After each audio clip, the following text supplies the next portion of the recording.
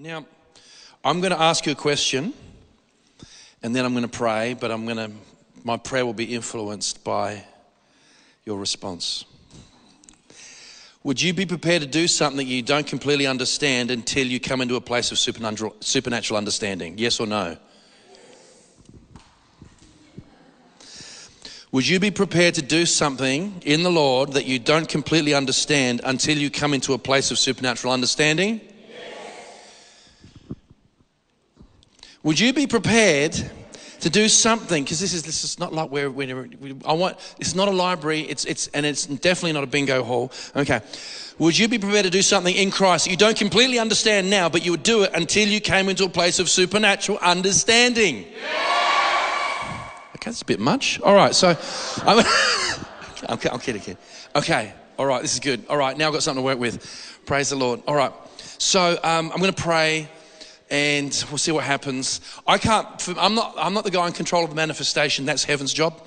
But my job is to deliver the mail and the river. Thank you, Holy Spirit. Thank you that you're here. Thank you for a spirit of understanding. Thank you for heavenly dimensions. Spirit of God, we welcome you here. We thank you for your river flowing. We thank you for your river flowing that includes all the good stuff. All the good stuff, from healing and miracles to eyes open. I thank you for a spirit of joy. I thank you, Lord God, for the anointing that destroys the yoke. We thank you, Lord God, that you are faster than any F-35. You're faster than a thought. You're faster than any natural synapse. You're faster than the quantum realm. Lord, we bless your holy name. We thank you that you're here. We thank you. This is the day that you have made. We will rejoice and be glad in it. We thank you, Lord. We bless your holy name. You are good and your mercies endure forever. Bless your word today in Jesus' name. Amen. Amen. Praise God. Okay, so again, turbo. So I was chatting on a video call with the people we prayed with in Switzerland, and Mendez's group, Anna Mendez Farrell. So she now goes by Anna Farrell. Okay, so I'm going to go call her Anna Mendez Farrell for a while, so we do the smooth transition. Okay, so otherwise I go Anna Farrell, and you're going, who's that? So Anna Mendez Farrell. And I remember it was early this morning, and I was made sure I timed my caffeine input just right, and it just kicked in. And as soon as I opened up the call, the glory of God manifested in the house. So I'm just sort of like, yeah. So, okay. Some really, really interesting things. And then because I'm going to process prophetically, it's anecdotal, but it's probably true. But I'm not going to thus saith the Lord on you. But there's a lot going on the earth at the moment, and I'm going to be talking about how the step one to smashing global slavery programming. Okay, global slavery program. That is, this stuff is unfolding, and we're just going to watch it, and we're going to be predictive programmed into inaction. So we're going to smash that. And so I just, last week was a smashing word. This week's a little bit different. It's to tear down, throw down, and do all of that. But there's a bit of building and planning taking place in this. So it's interesting because there's been a lot of activity in Iceland. Who knows there's a lot of activity in Iceland? Did you know there were 1,400 measurable earthquakes in a 24-hour period early this month? Do you know that big holes are opening up in Iceland? And what happens is really, really interesting, because Iceland's a place where the Eurasian plate and the North American plate meet. So two continental tectonic plates meet in Iceland. And I think there's a place around there where you can actually swim between them in the ocean. But what's interesting is that we need to understand that the relationship and the correlation between the natural and the supernatural. So we were on this call, and Anna was talking about how she believes it's connected to all of creation, groaning and travailing, waiting for the revealing of the sons of God so things could change. And she was talking about the earth and birth pangs. And that's really, really interesting, because then, it was just hectic. Because I'm going to be very, very, very clear. I believe the key of everything unfolding in this season isn't an external locus of control. I believe the key is what the church understands and believes. I'm convinced of that, because Jesus made it very, very clear. It's not going to come with observation. You're not going to say, here it is, there it is, for the kingdom of God is within you. So this is really important. So as she was talking about it, I'm going, that's crazy. I was doing research for this morning because what I tend to do is I tend to get something in the spirit, then I back engineer it, as opposed to just sit there and, whatever. So I just open up to Matthew, I think it's 28, and all of a sudden, in the tomb, and Jesus is resurrected, there was an earthquake and an angel, and the angel said, hey, look, go and tell the disciples. I'm convinced that something so massive is taking place in the spirit we are about to see. We've been talking about consciousness. Consciousness means to be aware of your surroundings and awake. That's what consciousness is. And this is why we're called to keep our eyes on Jesus. Wouldn't it be interesting that right now we're on the verge of seeing the greatest awakening we've ever seen in the history of the world? Wouldn't that be fantastic? So what happens is that today we're going to act like we believe it. Okay, we're going to come into cooperation with it because this was like amazing, but the sun. So consciousness is to be awake and to be aware of your surrounds. And so with consciousness, we've got to make sure. I talked about slavery programming. It's real. People get programmed. And so you've got, I'm going to work on, I wouldn't call it government data. But there's so much data flying around that the vaccination, I said it, oops, got through the algorithm, my bad. Okay. The jab, whatever, too late.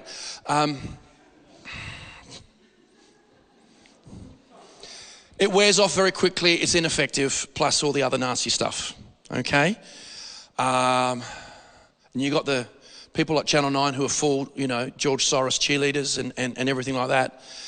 You've got the fact that it doesn't stop transmission, doesn't stop people from getting it, and yet they're pushing a booster program. That's programming. Programming is emotional. So there's emotional programming that we have to undo because we don't understand is the psychological condition can easily be manipulated. Now, if I already said that, the dreaded V word, and then we get more shadow banned than we're already shadowed, then make sure you share this today to friends or message it to them because this is really, really important.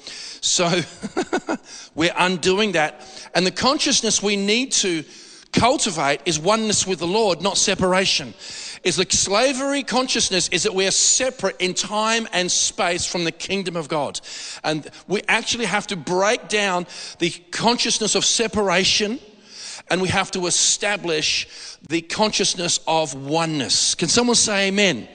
Because this is exciting. And I know that I've made a very, very big statement, broad sweeping strokes, but nothing could be truer than this. So we talked about, this is important. This is one of the most matrix-busting scriptures that I've told you ad infinitum, as Luke 17, 20 to 21.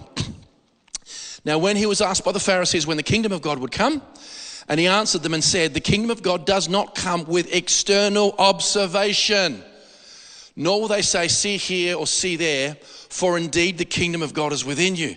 That's a huge thing because we can really go, yeah, but we've been programmed to look externally at circumstances and say the kingdom of God is coming because of that. And it's very important because Paul said, here's the mystery that was hidden for ages and generations. That's Christ in you, the hope of glory.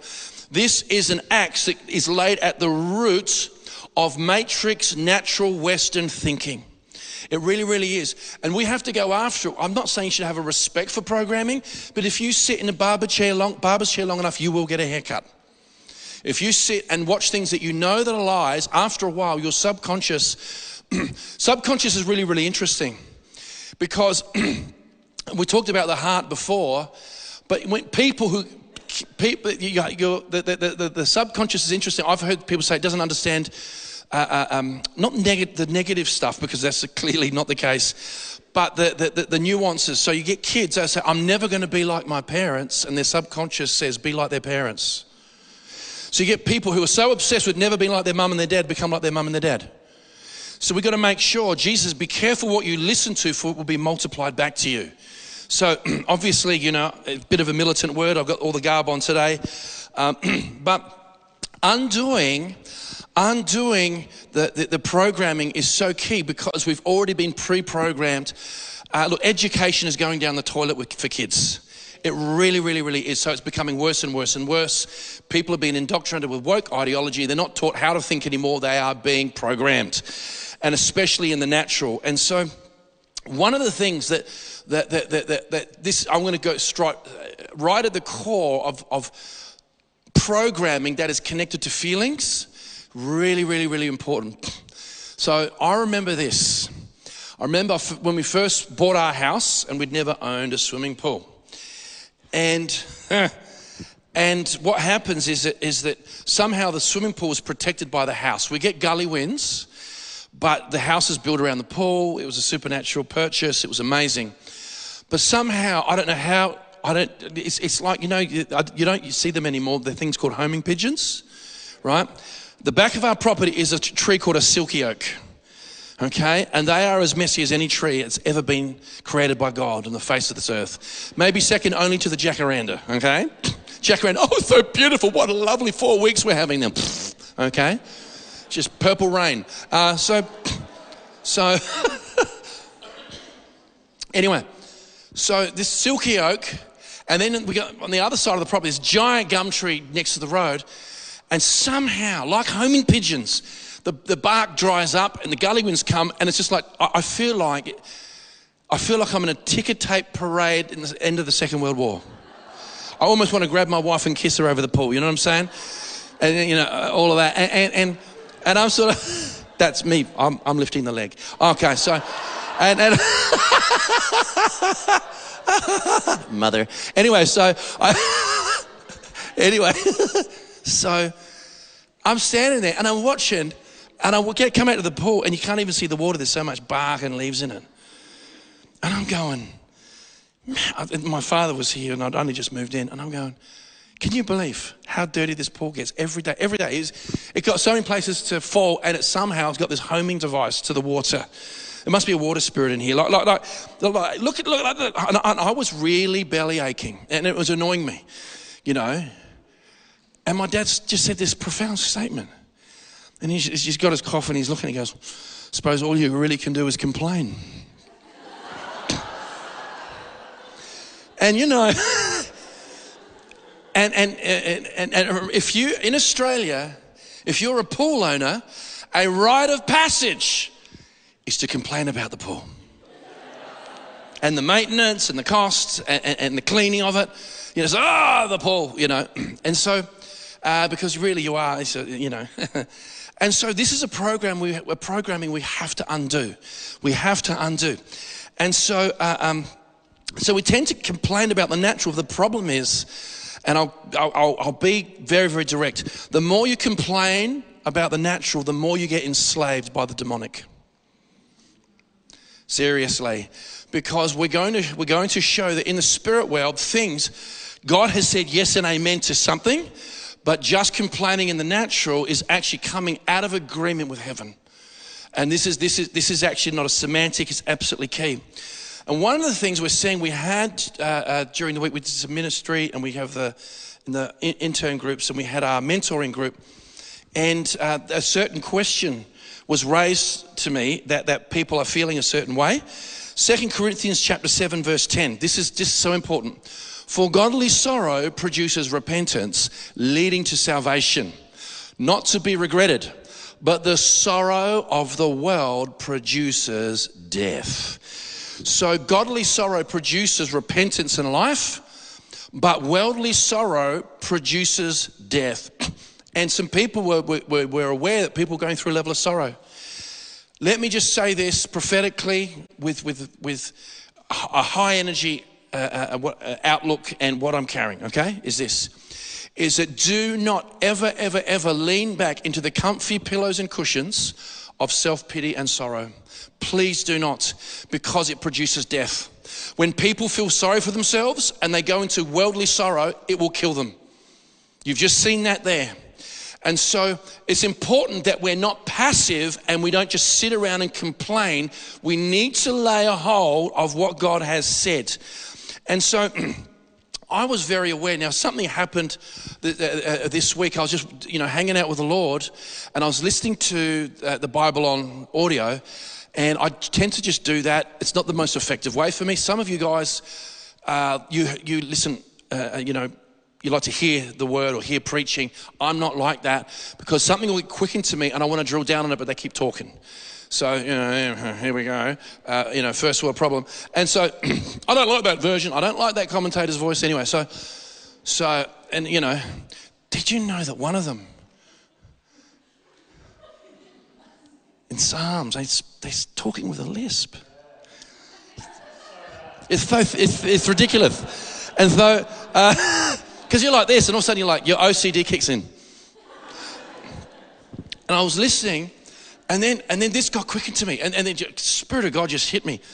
And this is not what we're not putting this up. It's the end of Hebrews, and it says, "They will perish, but you will remain. They will grow old like a garment, like a cloak. You'll fold them up, and they will be changed. But you are the same. Your years will not fail." I started to see. I realized the I had a fresh of the immortality of God. God doesn't get older. He's not aging. He's the ancient of days, not the aging of days. God's not getting older. God is eternally young. Jesus is eternally young, and yet he's the source of all wisdom. And he lives on the inside of you. The more you lean into the treasure rather than the earthen vessel, you'll manifest the treasure which will overtake the earthen vessel. This is what's so cool. You are immortal because Christ in you, the hope of glory. Those who joined to the Lord are one spirit with him. And this is what God wants us to lean into in this season. And it got completely quickened to me. And I'm just sort of like, oh my. And so to lean into that place of in Christ reality, in Christ identity, the more and more that takes, salvation isn't a one-off thing. I'm not saying you say, receive the Lord every day. I'm not saying that. But it says that he's able to save us to the uttermost. Salvation is a holistic reality. Sozo means nothing broken, nothing missing. It doesn't just mean praying a prayer and getting into heaven. It actually is an ongoing process, an ongoing process that talks about working out our salvation with fear and trembling. It's an ongoing thing. So there's this, when we continually lean into it, you go from faith to faith, glory to glory. And God is wanting for us to undo programming and break worldly sorrow. Worldly sorrow will produce death. Do not put up with it.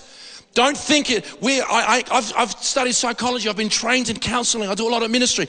I understand the principle of someone's right to grieve. I get it. But when it gets to the point of too far, how far is too far? There's so much pressure. You could be in sorrow over the inflation. You could be in sorrow over relationships. You could be in sorrow as I should be in a different place to what I am now. And this is what the Lord wants to make sure that we don't let it get a hold of us. Because it's subtle. It is one of the little foxes that spoil the vine. But godly sorrow produces repentance, but worldly sorrow produces death. Okay. So I want to focus on the first thing that Jesus said to the group. When he came back from the dead, the first thing he said to the group. Now, I think that was the passage of scripture I looked at before regarding the angel and the earthquake. But it's very, very important that we have a look at that principle of first mention. I understand he spoke privately to Mary, but when he appeared to the group, we need to apply the principle of first mention. Anytime you see something mentioned in scripture, it tends to set a pattern. Those aren't my rules. When people have studied scripture, spent their life, and they talk about the principle of first mention, it's very, very important. So let's see what the Lord says regarding this. Matthew chapter 28, verses 5 to 10. But the angel answered and said to the woman, "Do not be afraid, for I know that you seek Jesus who was crucified. He is not here, for he is risen, as he said. Come, see the place where the Lord lay. And go quickly and tell his disciples that he is risen from the dead. And indeed, he is going before you into Galilee." You're not going to outrun resurrected Jesus. Okay, he's going to go before you. Oh, we'll see about that. Good luck. All right. There you will see him. Behold, I have told you. So they went out quickly from the tomb with fear and great joy. Talk about confusing. Fancy sort of like, so how's your mood today? I'm extremely afraid, but very happy. So So they went out from the tomb with fear and great joy. They were outside of their pay grade. I mean, think about this. Jesus physically died and his spirit went to the underworld. And it was such a one-sided battle. And he preached to the prisons that were, preached to the spirits that were in prison. It says that. And then mass resurrection. His spirit returns to his body to the point, and it was even prophesied that he would never see decay. But what actually happened is you actually had mega amounts of Old Testament saints were resurrected in Jerusalem. This is why Joseph said, please take my bones out of Egypt and bring them into the hot spot. It's very interesting. And so his spirit then come back and then we resurrection body. Is that crazy? You can't meditate too much on this. Okay, it's incredible. So they went out quickly from the tomb with fear and great joy and ran to bring his disciples word. What's the first thing Jesus said? Right? And as they went to tell his disciples, behold, Jesus met them saying, what did he say? Rejoice. So they came and held him by the feet and worshipped him. Then Jesus said to them, do not be afraid. Go and tell my brethren to go to Galilee and there they will see me. That's the first thing Jesus says. Rejoice. Rejoice. Now, what we've got to do, I don't know how this is going to happen this morning. I don't know if today you're going to receive it like a seed form and cultivate it. Or I don't know if you're going to receive today like homework. Or I don't know if you're going to receive today like you're going to step into it effective immediately. It's going to be up to you, right?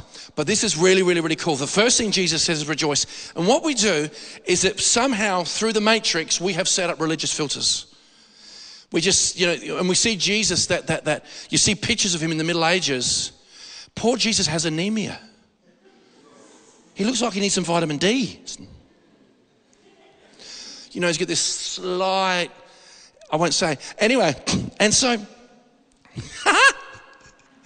but he's got anemia. And you see him like this. There's nothing robust or Hebraic about it, right? It is just... even footprints in the sand has more masculinity than that, right? And so when he comes I want you to see how beaming he is, right? Perfect beard, perfect teeth. I know, I've seen them, okay? Perfect beard, perfect teeth. Yes, he's not of English extraction. And so doesn't look like a tornado's gone through a picket fence. So he comes out, he rejoice like this. I don't want you to feel the robust, ridiculous celebration and pure ecstasy. I don't want you to see this sort of like, poor Jesus, he's got to get under a heat lamp, he's like this, and then you got to see this poor undeveloped lamb down there, and these little kids like I want you to see that he's robust. And he's going, rejoice! This is amazing! I've seen it all! Been to hell and back! And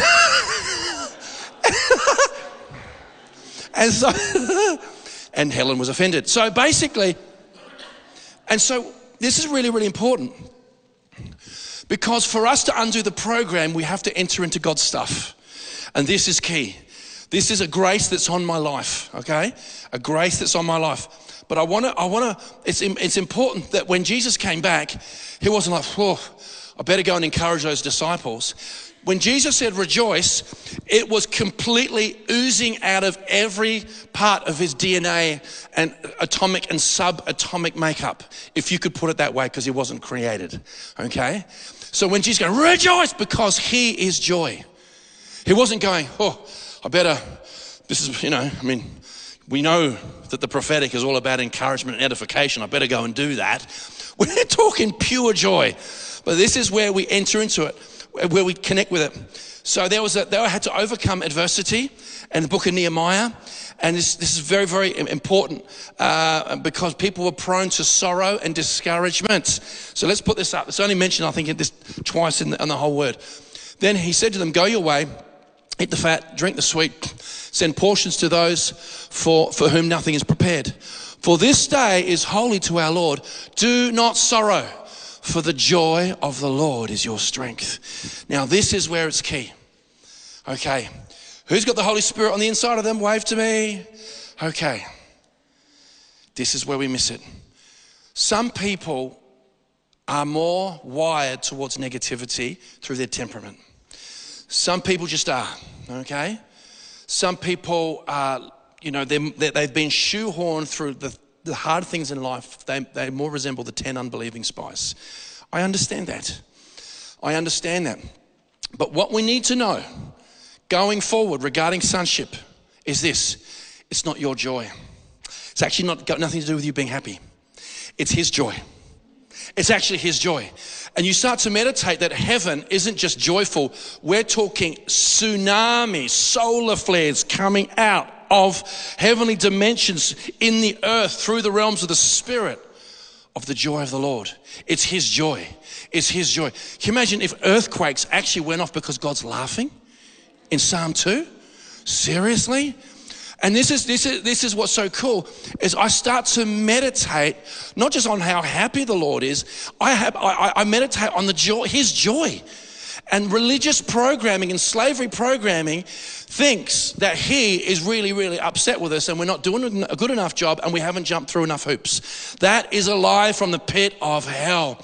If you're in Christ, regardless of whether you're on a journey or you're kicking goals in a manifest way, the Lord looks at you through Christ. And what happens is you need to understand the incredible constant rejoicing over your life from the invisible dimensions.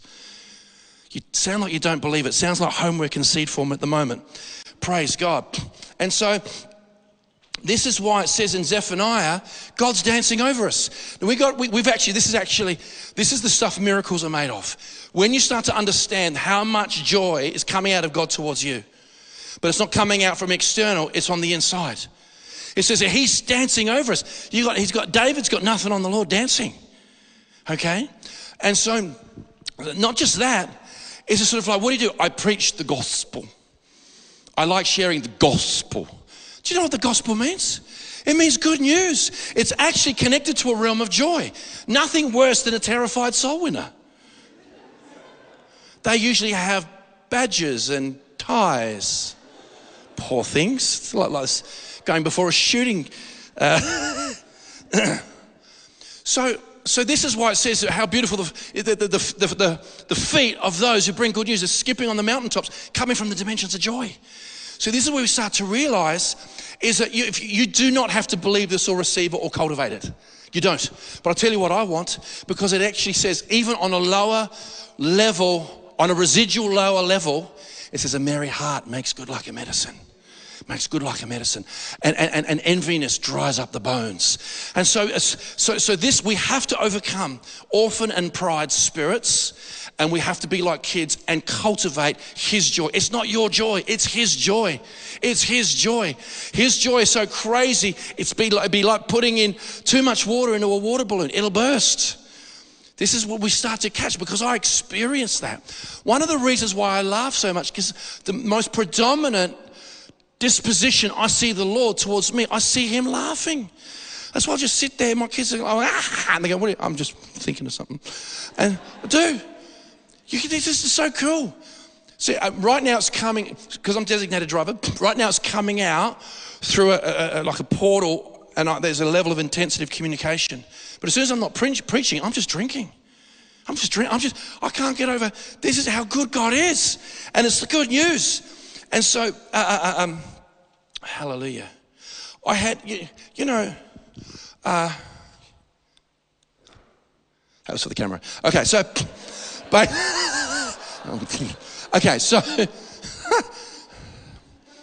if we were going to get down to brass tacks and base as this, is that I'm going to tell you what you want. Is you want to feel good. Oh, no. You want to feel good. Either you want your neurotransmitters to be stimulated in forms of dopamine through idolatry. That could look like a whole bunch of things. Or the joy of the Lord. So it's either going to be dopamine hits and cycles, and you want,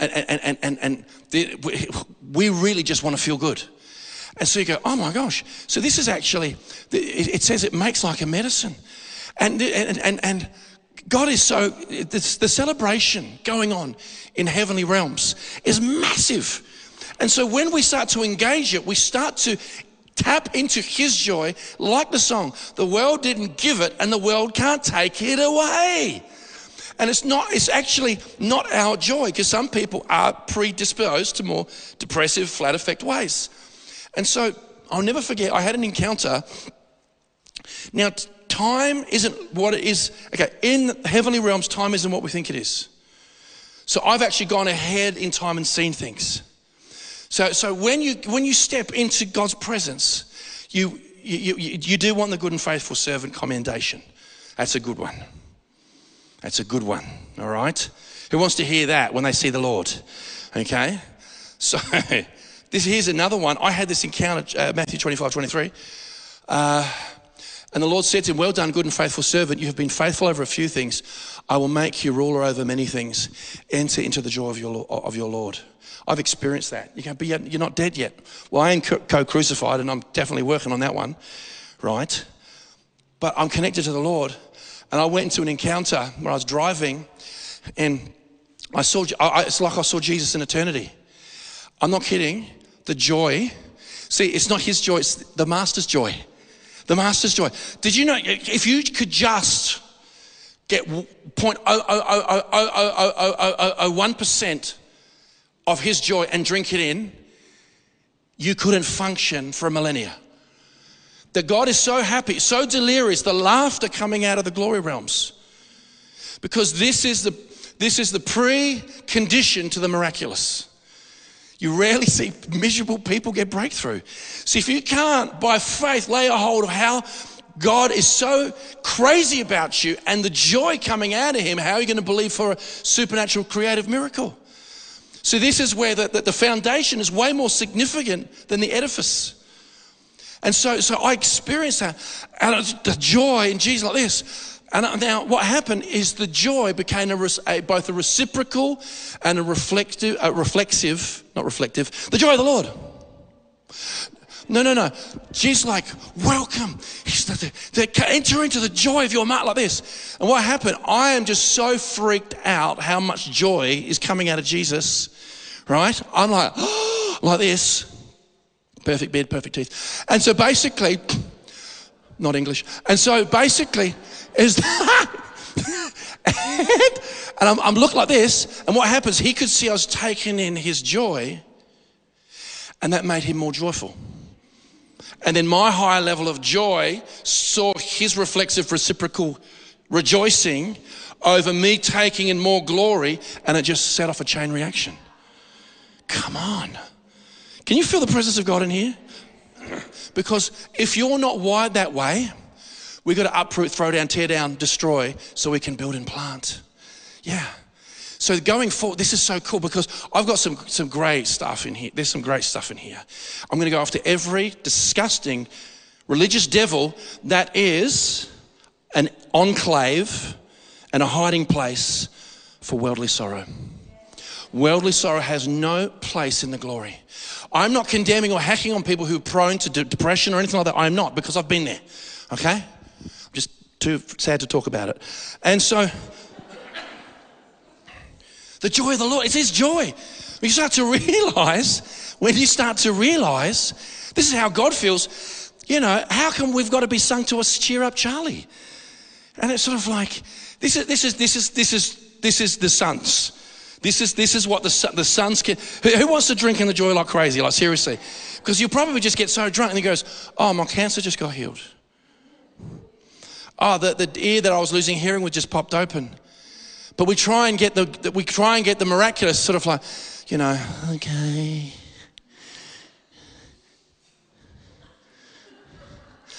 You've got to posture yourself by faith in what you want to attract from the glory realm.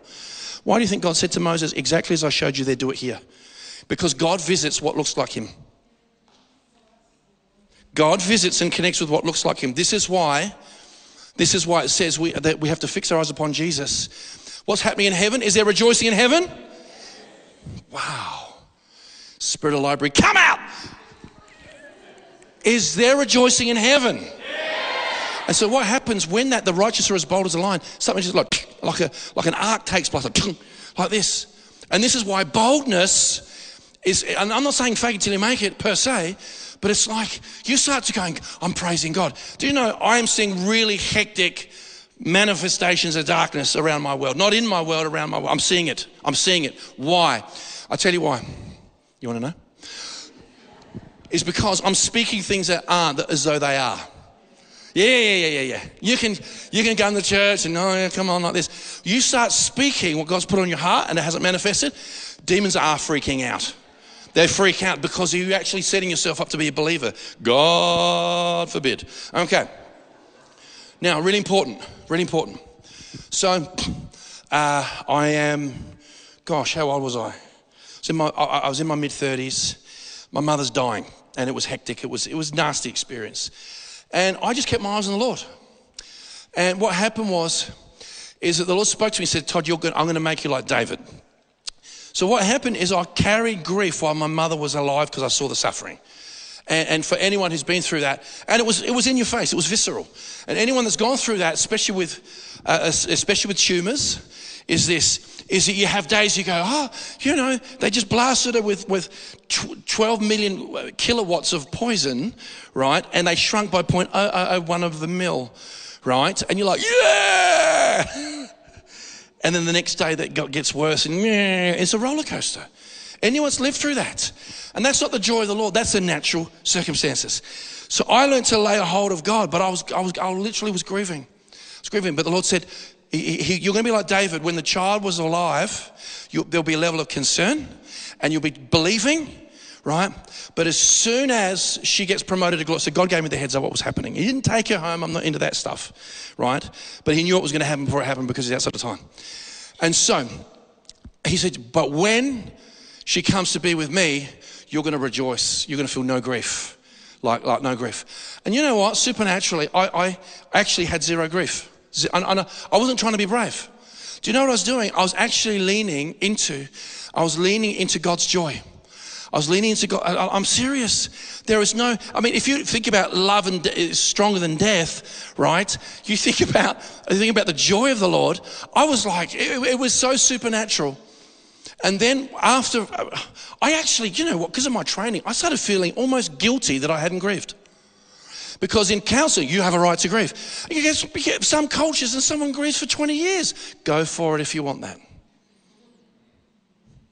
But that grief could lead you into your own stuff. And remember, you don't have to bear it. I know it says in Galatians, bear one another's burdens, but each one should carry their own load. The number one is the Lord, not your family. You can't carry anyone's burden because Jesus, when he born things, the word is NASA, and that is like, spaceship, like lift up and take away.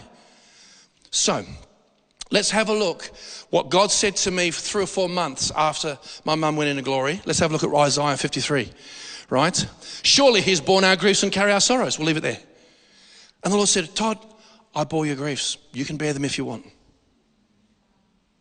Whoa. And surely, and griefs and sorrows is a composite word which actually does mean sickness, but it also means the sadness and the grief and the pain. Infirmity sucks. Let's be up front about that. Is that sickness causes grief. People that struggle with infirmity, it creates grief and sadness. I get it. But it actually just says that Jesus has borne those. He's borne those. Now, you can have them if you want. Now, I know this is a very cutting subject, but we have to speak the truth. And this was my experience. I couldn't get up here and say this and I was sort of like, biting my lip and be brave, be brave. I just had my eyes on the Lord. There was no grief. I'm thinking, did this whole traumatic season lobotomize me? The angel come along and go, snip. Is that what happened? No, because I tapped into something transcendent because we got to be careful. Worldly sorrow produces death. And then we make such provision for it, and we've got to make sure these disciples were getting the feces knocked out of them. Stones smashing on the head. Do you know what they did? They go, we just praise God that we're worthy to be persecuted for the kingdom. They're a whole neck level. And so this is why we have to graduate. We physically live here, but if you see yourself predominantly as Australian and not a citizen of heaven, you're going to get stuck in the matrix. We actually have to learn what it is to, because I'll tell you what, I'm not going to stay in that station. You know, I prayed for the sick last week. I'm praying for them this week. I'm in. Right? I'm not sort of like, I'm not using this as a disassociative tool to hide in an ivory tower and pretend, you know what I'm saying? Is that you can look cancer in the face, you can look depression, look suicidal tendencies in the face, but do it in Christ, in the joy of the Lord, because life ultimately swallows up death. And you start to realize how amazing the gospel is. It isn't just the news, it is the good news, because it comes from another dimension, and the promise is eternal life, and it's a free gift to those who believe. It's the good news.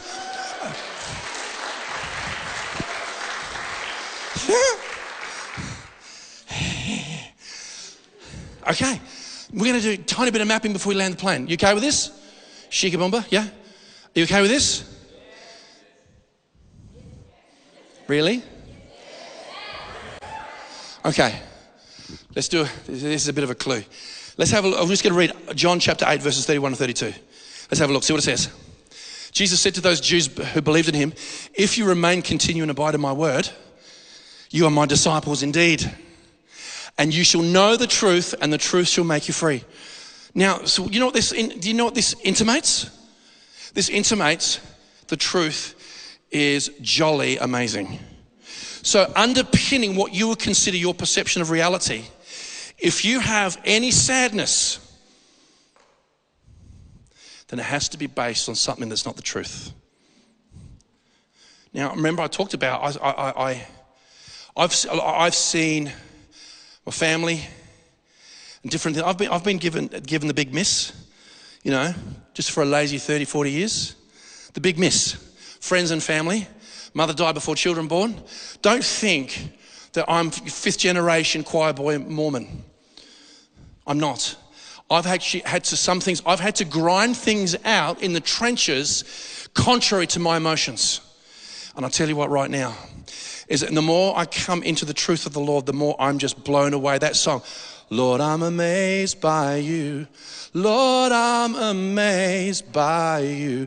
And then you start, beginning of Song of Songs, is you're aware of your love for the Lord, but at the end of the Song of Songs, you're just completely carried away in an ocean of his love and his joy and his goodness. He who is faithful and true, he cannot deny himself because he is faithful. Even if we deny him, he cannot deny himself. And you start to get caught up in that. But unless we tap into this, we have religious structures and we'll get overwhelmed emotionally. And those negative emotions carry neurotransmitters that demons can attach to.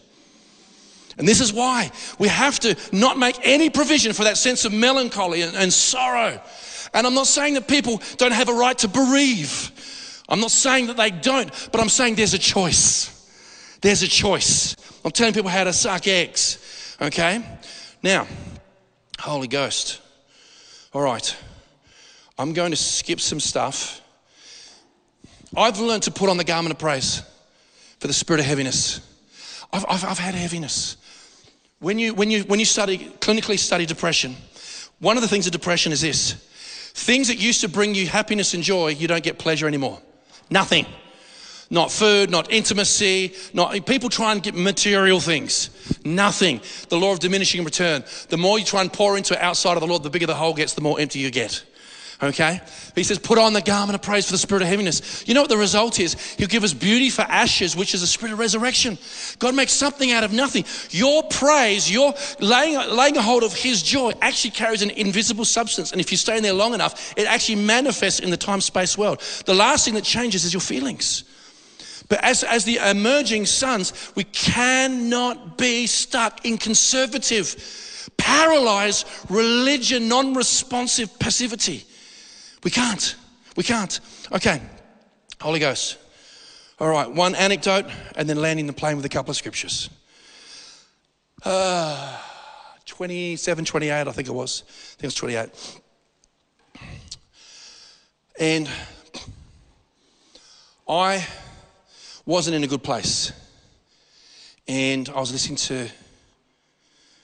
to a teaching, really light teaching, by a woman called Mary Kay Baxter. Very light. She went to hell.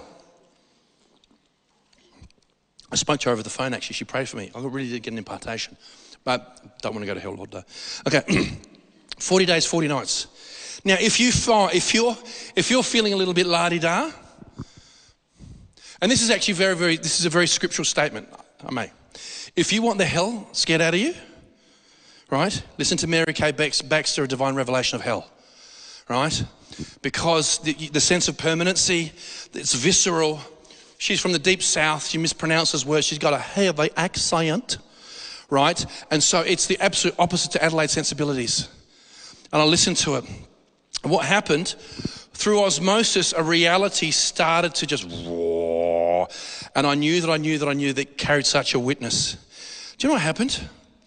I thought to myself, Lord, if I amount to nothing, if I do not kick goals, overcome, prosper, be effective, fruitful, if I don't, but I make it to heaven and I'm saved, wow.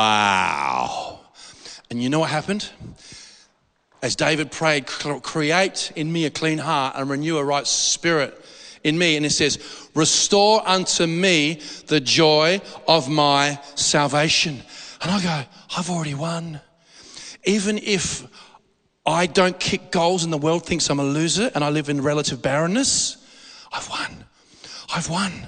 I'm going to heaven. I'm going to be with the Lord. I'm going to see my family. Oh my gosh, eternal life. Wow. And I started to see the joy of my salvation. And the deeper I go into this, you guys are really listening or you're really at Clipsal. Okay, so, stimulating. And so, Scale Electric for big boys. Okay, so basically, I was going, I'm saved. I've got eternal life. What? You know what happened? My whole life turned around. Because I was rejoicing in the fact I'm saved. I really did. Because we tend to, we got the gift of magnifying a tiny bit of darkness or negativity or a little bit of trial or tribulation. What happened, or flips this as pressure. I started going, I'm saved. Oh God, you're amazing. This is incredible. And what happened is that sense of, I can't lose. Who's pretty happy they're saved?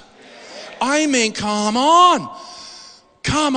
Did you know that people who are going to heaven, this is as bad as it's going to get? And people going to hell, this is as good as it's going to get. This is why those who win souls is wise. And I started going, I'm saved. And I started exercising such a deep tissue gratitude, my whole life started to turn around. Because of gratitude, because of joy. And actually, I was really, really happy with the fact that I was going to jump in a swimming pool full of lava, right? It's confronting. I'm going to be confronting, right? And I'm going, I've won. Oh, praise God. This is amazing. And my whole life changed. From my late 20s, I started to adopting a life of not just complaining, but I adopted a life of praising God and rejoicing continually. Yes, you have your moments, but I tell you what, right now, grief, all those things trying to get a hold of you, but I had my moments where I had to journey some things. But I tell you what, is the joy of the Lord is a fixed and growing reality. It can't be moved. Do you know what? I'll go, if it's about how I feel, I really could do with some of that joy. Will we posture ourselves to believe God and rejoice? If you know that He's rejoicing and He's full of joy, then your praise is reciprocating His joy. It's not going, jumping jacks. Getting your attention, Lord. I know you're a little bit sulky with me today. I know I haven't been that spiritual, a little bit carnal, and I know that you're sort of, frowning. Hello. 1, 2, 3, 4. Praise the Lord forevermore. 5, 6, 7, 8. This is not what praise is.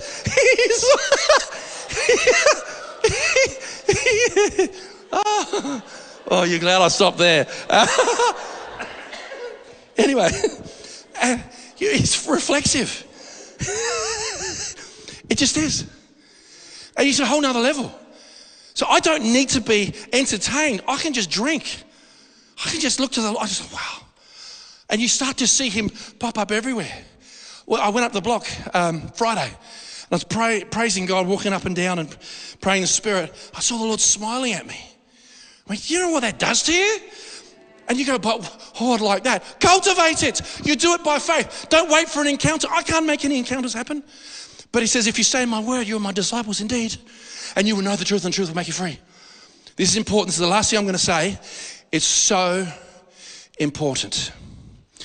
This is why, if you don't give yourself over to this, it's going to sound like ow. All right? So, we're going to zoom out to a cosmic scene. A cosmic scene. This is important because this will frame up your worldview in the Spirit. Let's do Revelation 12. Okay, now a great sign appeared in heaven, a woman clothed with the sun and the moon under her feet, and on her head was a garland of 12 stars. Then being with child, she cried out in labor. I believe this is Israel, right? Because I don't believe the church birthed the Lord. That's my opinion. Okay, I understand there's some wiggle room in there. Then being with child, she cried out in labor and in pain to give birth. And another sign appeared in heaven. Behold, a great fiery red dragon, having 7 heads and 10 horns and the 7 diadems or crowns on his heads. Who's familiar with this passage of scripture? It's pretty, yeah. His tail drew a third of the stars of heaven and threw them to the earth. So they went from heaven to where? Earth. That wasn't a trick question. Spirit of library. And the dragon stood before the woman who was ready to give birth to devour her child as soon as it was born.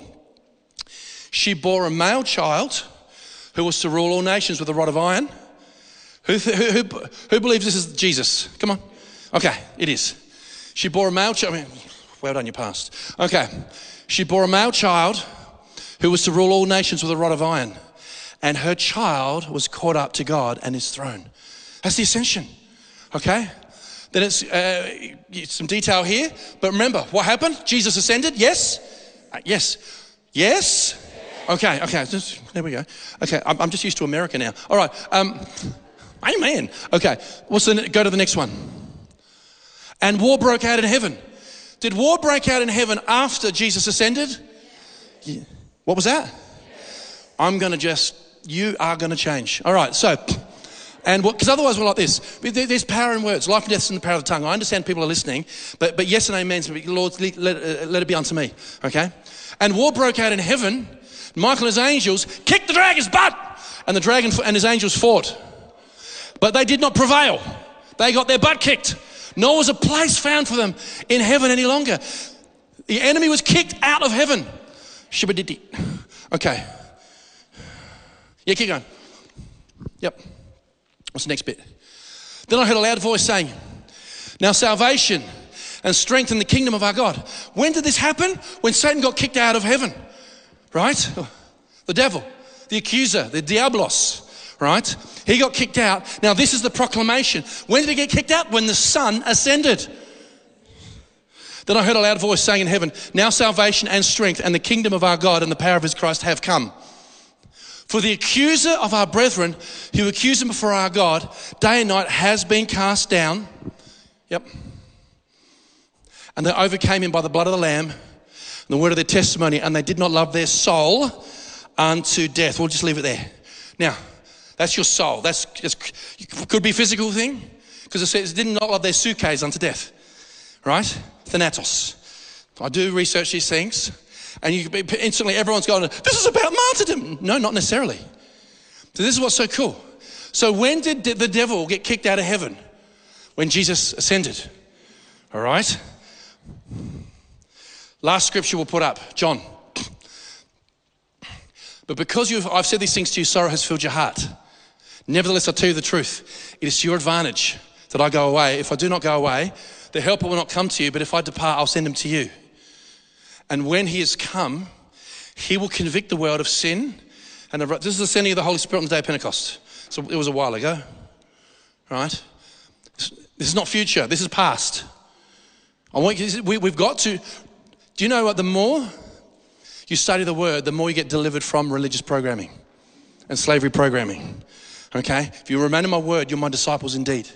And then when he has come, the Holy Spirit, he will convict the world of sin, of righteousness, and of judgment. Of sin, because they do not believe in me. Of righteousness, because I go to my Father and you'll see me no more. This is what I want to focus on, this next bit. Of judgment, because the ruler of this world is judged. When does Satan get judged? When Jesus ascended. Are you ready for this? You have, the battle right now is you have a fallen world trying to worship and empower a disenthroned, disempowered entity. He's been unthroned. This is important. Worship of Lucifer, whether it's Bavarian Illuminati, whether it's deep state, whether it's the absolute bloodlust of infanticidal policies within governments around the world, it's empowering a fallen foe. He is fallen. We've shown through scriptures. Jesus says, because the prince of this world has been judged. And he hadn't even sent the Holy Ghost. He got kicked out. He's been unenthroned. And so, but this is what the Lord said to me. You got people, you got witches and warlocks worshiping fallen entities to empower them. Why do they want worship? It gives them power. But you know what gives them more power? Who has all the power in the world? The church. And when you have a church that's full of fear, the fear in the church empowers a disenthroned entity. If we do not get completely consumed with the joy of the Lord, we will be empowering an enemy that's already defeated. Tell you what, you need to share this, because that's what's going on in the world. There's a collective consciousness that's been manipulated. If you have a look, how much of the church was afraid of COVID? The disgusting fear propaganda that came through the media, the shameless propaganda that all of society went into lockstep with, because the fear from the church is being harvested as a power source to a fallen, defeated enemy. Can someone say amen if you believe that the enemy has been defeated? And when we praise the Lord, this is why God dwells in the praises of his people. It's not just like a historical fact, yay.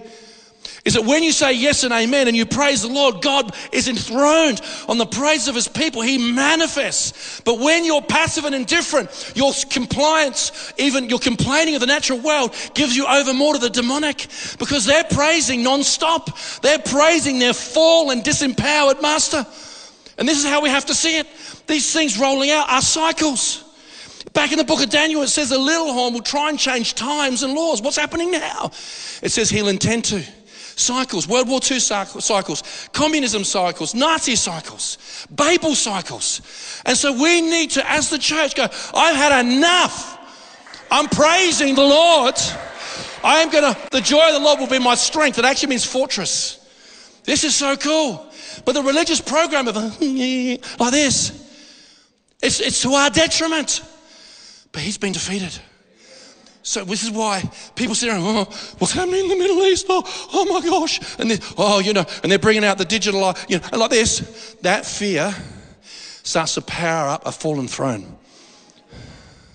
Did you know it's not even close? It's not even close between the Lord and the enemy. It says in Colossians, he's already been made an open spectacle. Who's excited? Who's excited? I'm so excited. We're getting there. We're getting there. See, I don't prance around like a peacock with two sets of tail feathers in public. And I do this in private. I'm praising God all the time. I'm praising God all the time. What happens? I would say when I praise God, he manifests in my life probably 90% of the time. When I pray, maybe 10% of the time. Because God's seeking those who's worshiping in spirit and in truth. You go, I'm seeking the Lord. He's seeking worshipers. This is so cool. This is so cool. Praise the Lord. I know it feels like we're in Louisiana. I get it. I get it. Right now there were two rivers running down the backside of my hamstrings at the moment. I'm the one doing the work. Hallelujah. And then I've got to sit in this all the way to Moonja. Okay. Praise God. But this has to get out. Can you see right now, the battle is that you've got people worshiping a beast system. It's a beast system, it just is, but there's been beast systems. But now the battle is for the church to go, oh my gosh, he's a defeated foe. He's a defeated foe. And fear gives him power. And if I don't praise the Lord, the rocks will. And this is where we've got to make sure we've got to work. Who will we, when we serve ourselves, the enemy doesn't get you to serve him, gets you to serve yourself. And this is what we have to. Can we just stand to our feet, please? I know, but this had to be said. Because we're breaking slavery programming. We're breaking slavery programming. Am I energized? You bet I am. Because it's history. It's history. How do you guys do it? You're wearing jumpers and jackets. What is wrong with me? Hallelujah. Wow. Like a gypsy with a mortgage up here. Come on. Holy Ghost. Sorry, all the gypsies.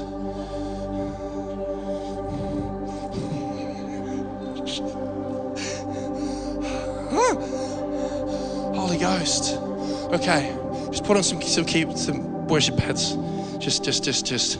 Okay. Now, Holy Ghost. Holy Ghost. I thought that was a more battery ram than I thought it would be. No. It is. It was more battering ram than I wanted it to be, right? But tell you what, we're not going to do that hanging on in quiet desperation as the English way. We're done with that. We actually have to praise the Lord. Could you give the Lord 3 more minutes of your time in the service? Could you get 3 more minutes? Could you? We're not going to do a shout or anything like that. I want to just lead the service over to you guys. Next 3 minutes, I want you to just praise Him. I want you to praise Him. I want you to, you know what? Even if it's behavior modification at the beginning, right? I'm going to pray over you guys. I want you to praise Him. I want Him to be enthroned on your praises. Okay? Lord, in the name of Jesus, I just thank you for everyone here. Right now, I break all pride and stubbornness and weirdness and religiosity and sorrow and death and grief. I break it, I break it, I break it, I break it, I break it, I break it in the name of Jesus. And I just thank you, Lord, that you dwell in the praises of your people. We break the spirit of librarian worship that carries a spirit of slumber that leads to death. We just cast every librarian out of this place. And right now, in the name of Jesus, we just thank you. This is not before your throne. We just thank you, Lord God. We thank you, Lord God. It says, sing, shout, clap your hands. It says, make a joyful noise to the Lord. Make a joyful noise. Make a joyful noise. Make a joyful noise. Hallelujah. Hallelujah. Hallelujah. Hallelujah. Praise you, Jesus. Hallelujah. Glory. Glory. Glory.